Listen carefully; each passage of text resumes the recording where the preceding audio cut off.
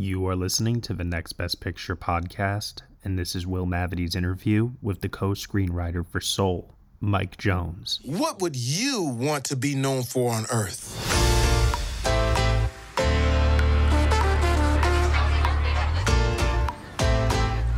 We only have a short time on this planet. You want to become the person that you were born to be? Don't waste your time on all the junk of life. What am I doing? Spend your precious hours doing what will bring out the real you. The brilliant, passionate you that's ready to contribute something meaningful into this world. I got the gig. I really need a haircut today, man. Can you fit me in? Whoa, sorry.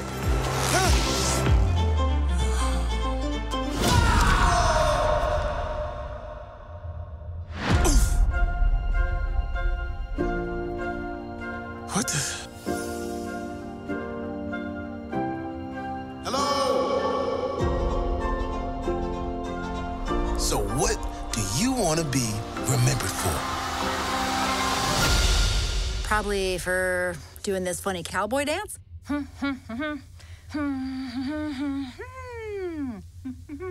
Great. Hey, Will. Hi, how are you? Good. Good. Perfect, Mike. Can you hear me? Yeah, I can hear you. Can you hear me? I can hear you just fine. You have a pretty interesting background. You worked, I guess, in my world, and you still do, right? A little bit. You write for, I think, Screenwriter some? No, I was, I pretty much gave it all up when Pixar swallowed me. And when when I was a screenwriter, I was a screenwriter for other studios for about 20 years. I could occasionally, do the additional piece here and there for IndieWire or Variety or Filmmaker. But with Pixar now, it's my all day is Pixar. So, but I miss it. Like I started right out of film school as a journalist.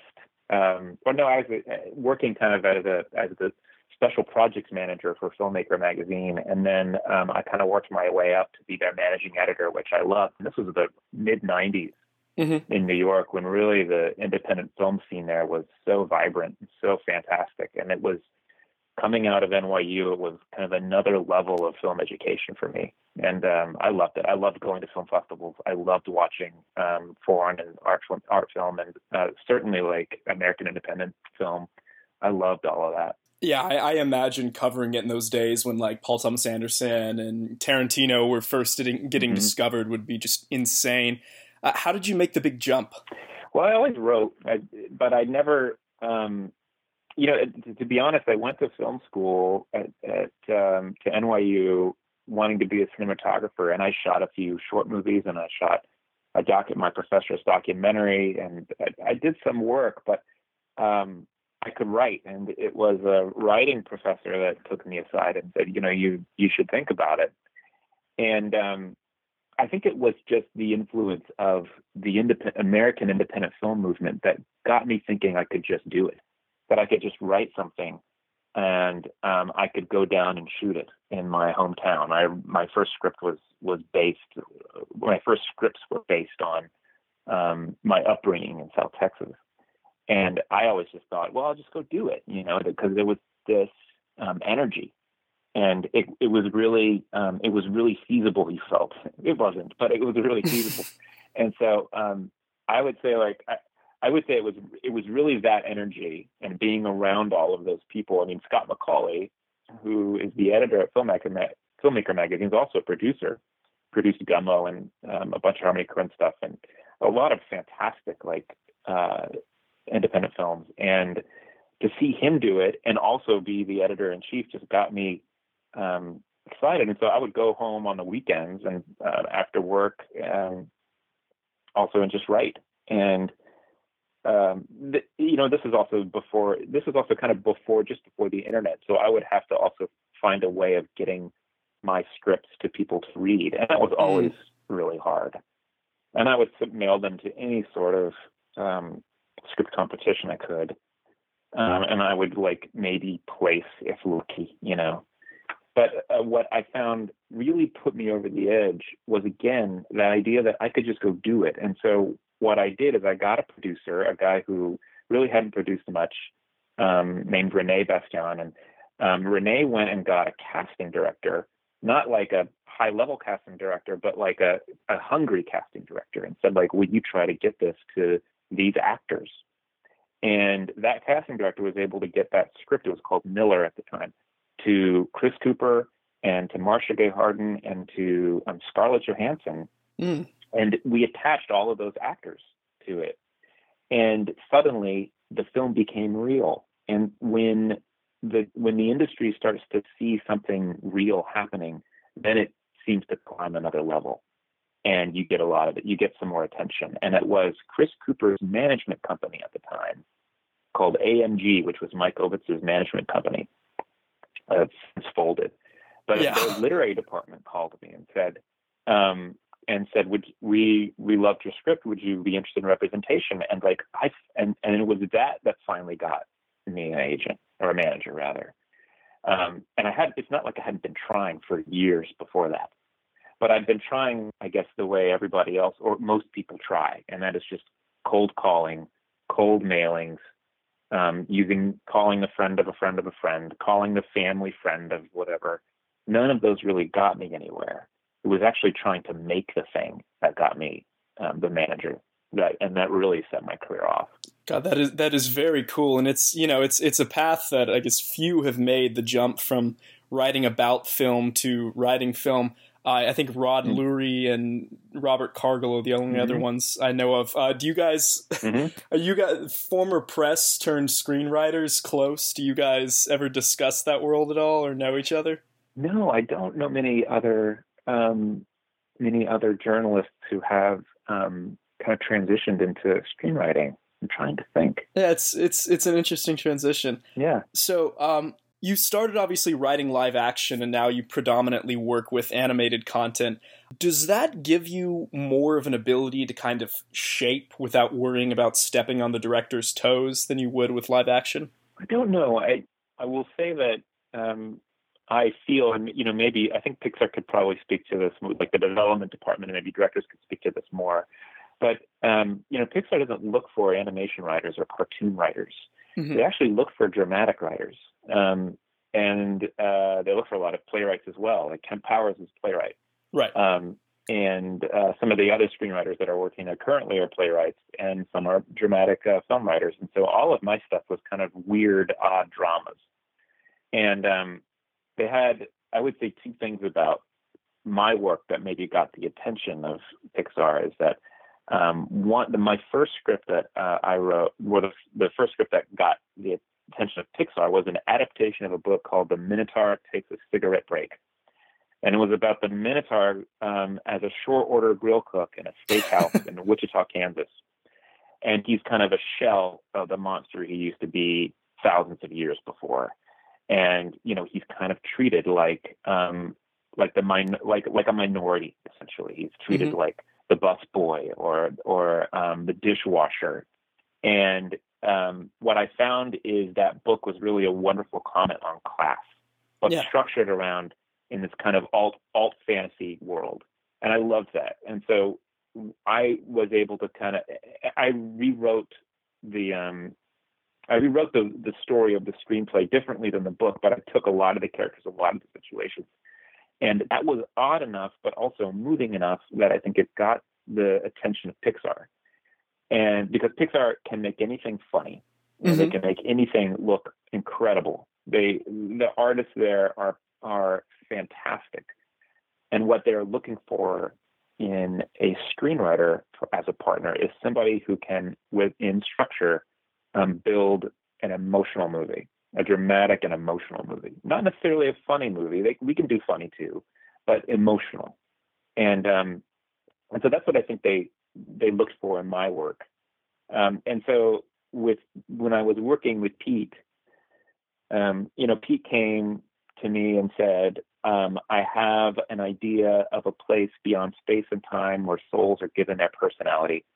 And it comes from this idea that, when my son was born, he seemed to come out with his personality. And so my job at Pixar is to take that idea and to put a structure to it and to put it inside of a frame, to start having the filmmaker think about it in terms of a 3-act structure, sometimes a 4-act structure, whatever, but just in terms of what a movie could be. And the second thing that I feel like is my job at Pixar is I need with the director to create characters that are creating our plot. So it's not that the plot is always happening on our characters.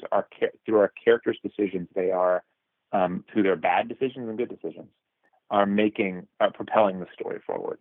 And so in that regard, you have to really, really drill down into the specifics of those characters, of what they desire, what they want, what they fear, what they love, what they think they want, and what they ultimately get by the end of the movie.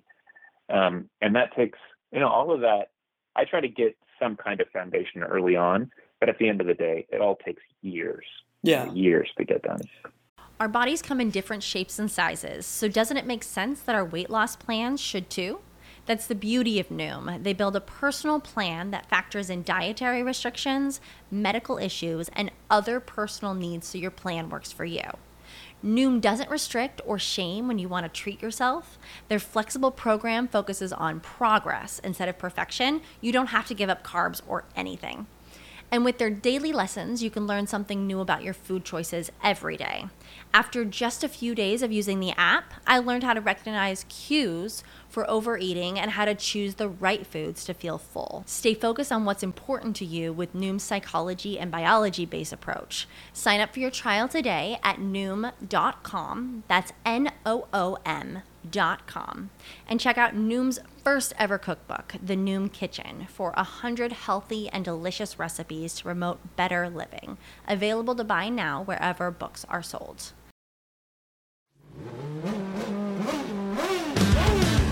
I'm Bruce Martin, host of Pit Pass Indy. Each week, I go behind the scenes of the NTT IndyCar Series and introduce our listeners to the biggest stars of IndyCar, which features the Indianapolis 500 as its cornerstone event. The men and women that compete in IndyCar may be the bravest athletes in all of sport, as danger lurks around every corner. They are able to look danger in the eye without flinching. That is why the NTT IndyCar Series features the best racing on the planet. Join me every week as we talk to the stars of IndyCar, including the legends of the Indianapolis 500 on Pit Pass Indy from Evergreen Podcast.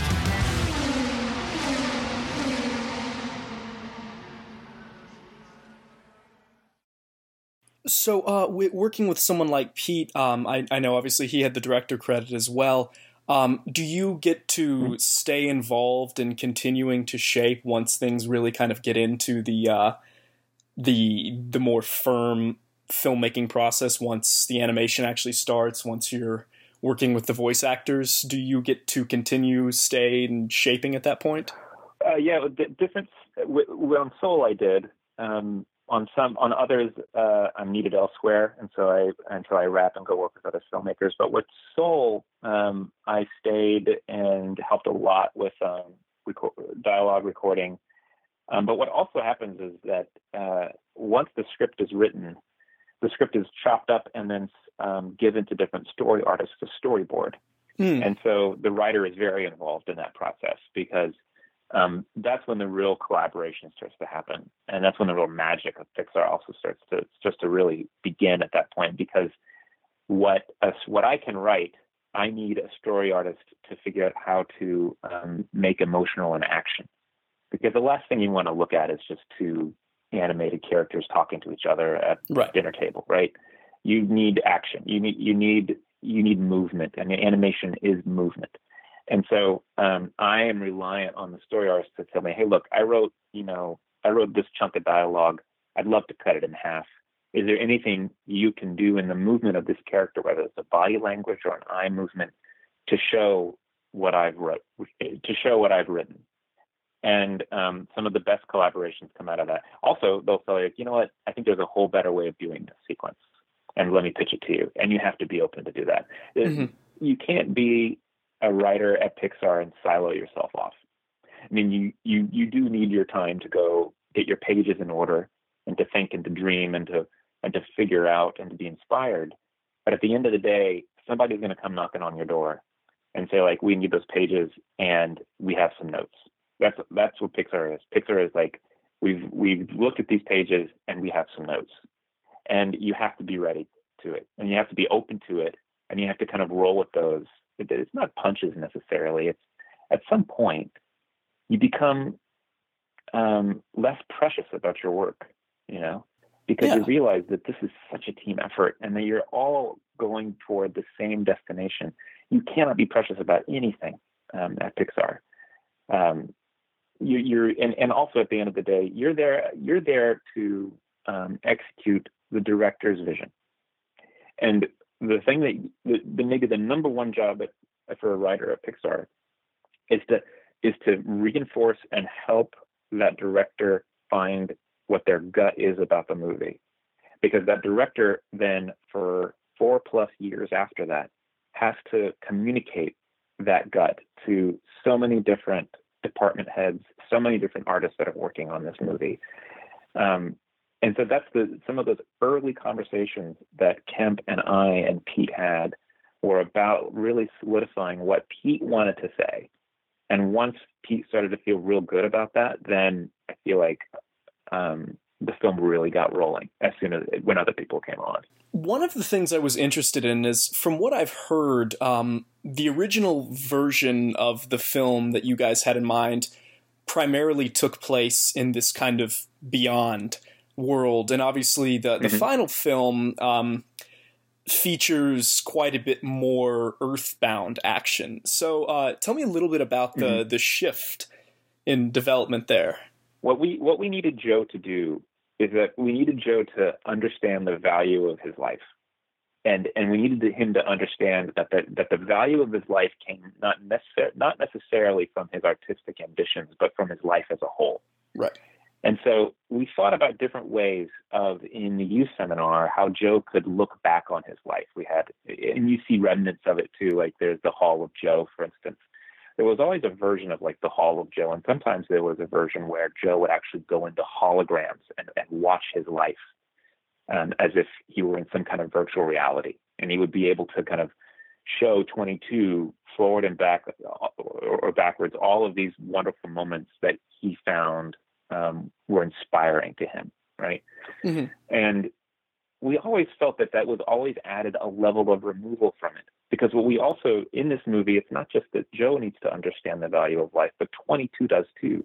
Right. And 22 has lived the life of as a soul in this conceptual world, right? Like they go to the Hall of Everything, and 22, can't even experience a pizza because the soul doesn't have taste buds, right? That's an earthbound thing. That's a sensory thing. So the body gives sense to the soul to experience life. And so what I finally said at one point, and I said, I feel like the only way our two characters are going to come to understand the value of life is by going and actually living it, like by feeling the air, by tasting pizza, by having communication, by having experiences between other people. And that's where we kind of landed on the idea that Joe changes by watching 22 live his life, not changing his life. 22 doesn't change his life when they go down on Earth. 22 just lives it. And Joe, in watching it, begins to understand where the real value is. And it's in that. And that's where that scene near the end comes from, where Joe takes out all of those totems from his life that 22 has collected like a little kid, right? And he places them on the piano and he sets them to music. And what he first begins to see in his head is 22's memories of his life, but then those bleed into other memories of his own life, when he was with his dad, walking on the beach, little things like that. And so that's when we came up with that concept that our characters need to go to Earth. I feel like it really opened up and really sharpened to what our characters needed to learn. Obviously, 22 is a really fascinating character. One of my favorite parts of the film was the mini cameos of historical figures who mentored 22. Yeah. How did you choose the people who were going to be featured in those recurring gags? Oh, I don't know how we ended up with them. I mean, we always had the idea that 22 had so many mentors, and I think we had different, I'm trying to remember all the historical figures that we had thought about. I think it was just, where could we get the best kind of gag out of it? Where could we get the best like one-liners out of it, right? Like, the world doesn't revolve around 222, obviously, was that Copernicus? Yeah. Copernicus was there. Abraham Lincoln with the penny. Abraham Lincoln. Yeah, the penny. I mean, that was like, a lot of that was just us kind of sitting in a room thinking about what could be the funniest one-liner. Because granted, we don't have a whole lot of time. Yeah. Like, we're not going to spend a whole lot of time flashing back with 22 and all of the mentors that she had. We just wanted to give like quick little indications. And also, what we wanted to do was set up the end. And so throughout the movie, you see all of these mentors that she's had that end up kind of treating her, badly in a way, or else she's receiving it in a bad way. And that then becomes her burden as 22 becomes a lost soul. And so, I think it was just, just to answer your original question, I think it was just kind of sitting down. And that's the wonderful thing about Pixar, is that you can get a bunch of really funny, smart people in the room that go like, we have this conceit. Let's write 50 different funny things on the board, and we'll go with the best. And so that's what we did there.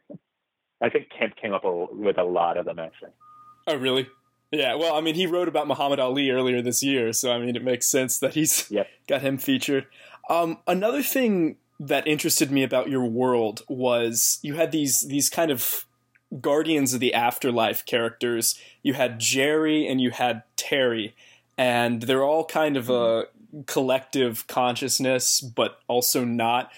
Tell me a little bit about the creation of those creatures and why you picked those names. Well, Jerry just came out of, I just wanted the most generic name available, and so I just came up with Jerry. Kemp came up because we needed Terry to be different. Kemp came up with Terry just to give her give that counselor a slight difference, right? But we didn't want like a hard, like strict teacher-like presence in this youth seminar world. We thought that if we're going to have a bunch of souls running around, bumping into each other, pushing each other, laughing, that they're really essentially just a bunch of kindergartners, and that this is just an open, free space for them to find, and that the last thing you wanted was any kind of heavy hand in that. So we really thought like these counselors are just kindergartner teachers that just herd cats all day. Maybe sometimes you could see them get a little frustrated, but mostly it's just like, oh, well, and then particularly when we cast like all the voices of those counselors, they just added such a sense of personality to them. Like Richard Iowata, it's just so great.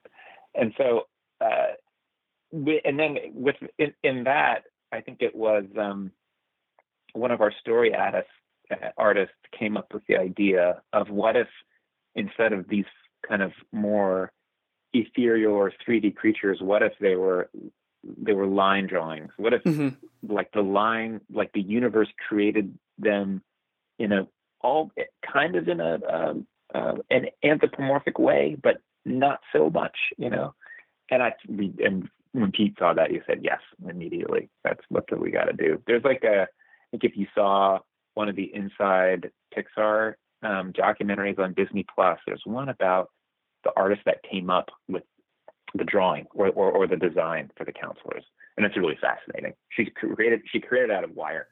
Oh, that's so cool. Yeah. So I guess the thing that really spoke to me about this was, if Toy Story 3 was about kind of the millennial fear of going off to college, this really tapped in, at least for me, to kind of the post-grad ennui, the fear that nothing we really do matters.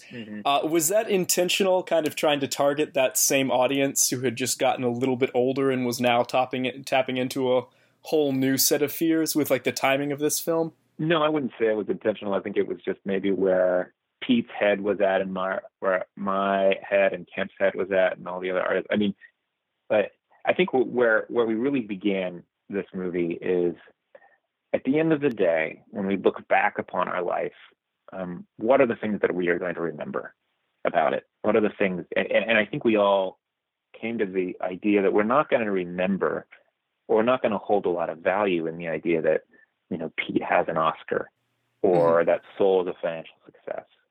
I think what we're going to hold in our hearts are those moments where we were emotional and we were experiencing it with someone else, or even by ourselves to a certain regard. Mm-hmm. And so when that concept came to us, it came around the time, it came also around the time when my dad was passing away and he was in his last months, and I would write on Soul and then I would get on a plane and I would fly to Texas to go be with my dad. And I would think about this a lot as I would watch him, and I would think about like what's valuable to him and what's valuable to me. And to be honest, sitting there with my dad and holding his hand as he passed on is a moment I would never trade ever. It was emotional and heartfelt and beautiful for me. And all of the success, like artistic success or financial success I have in my life, pales in comparison to those moments. And if I take that moment and I think about what are the other points in my life where I felt similar things, there's a lot of them.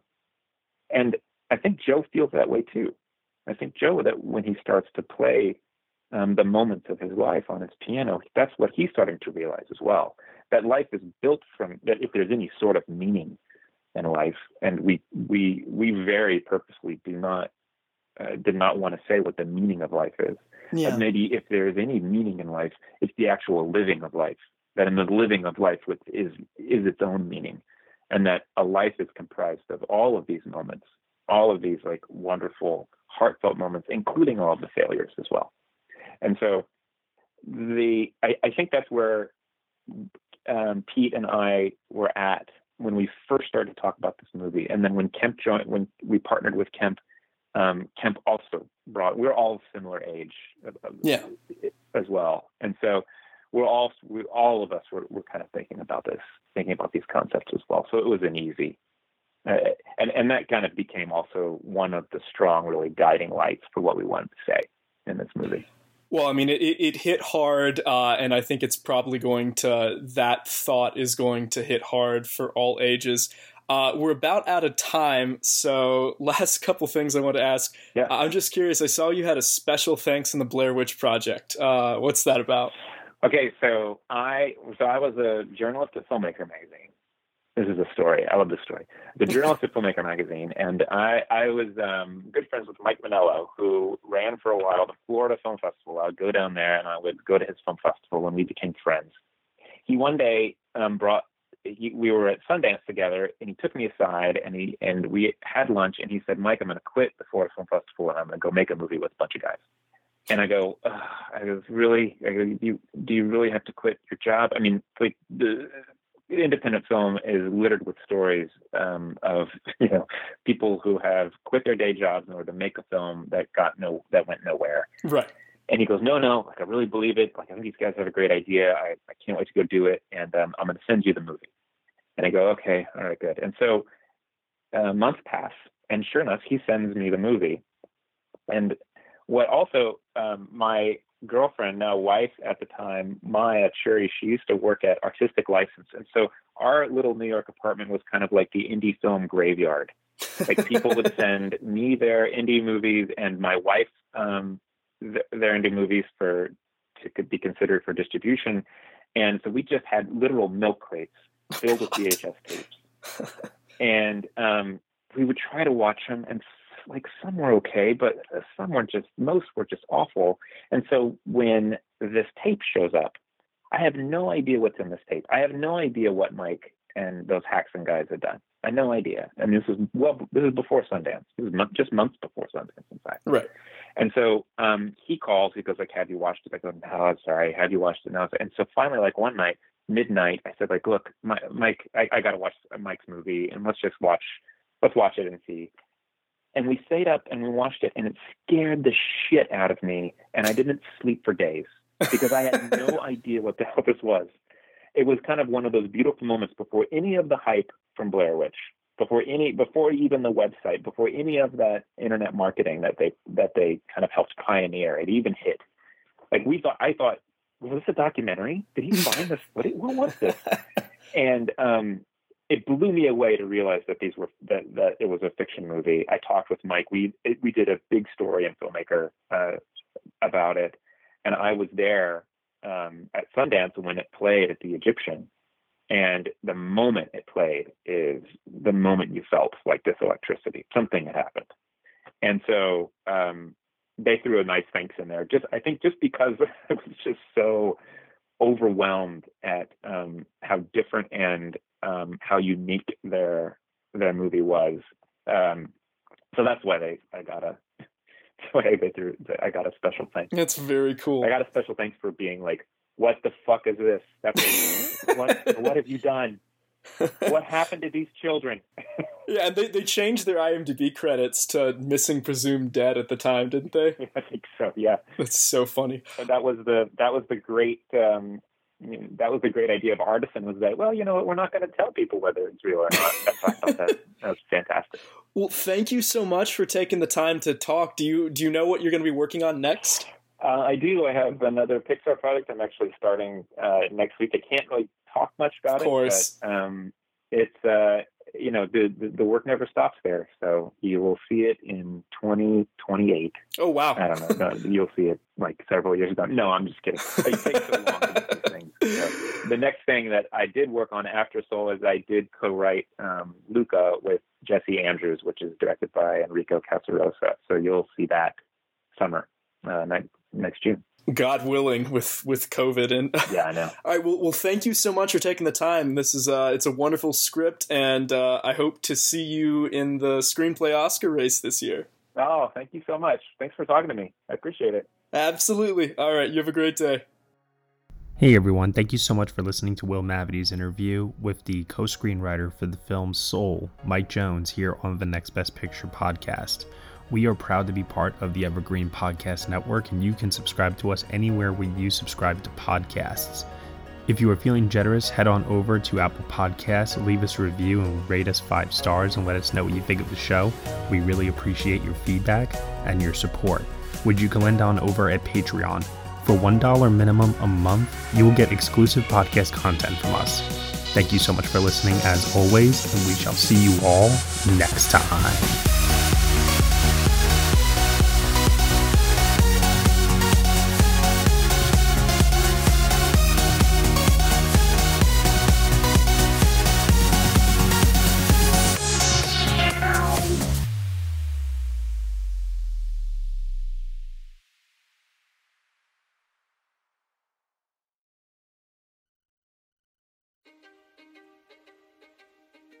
History is complicated.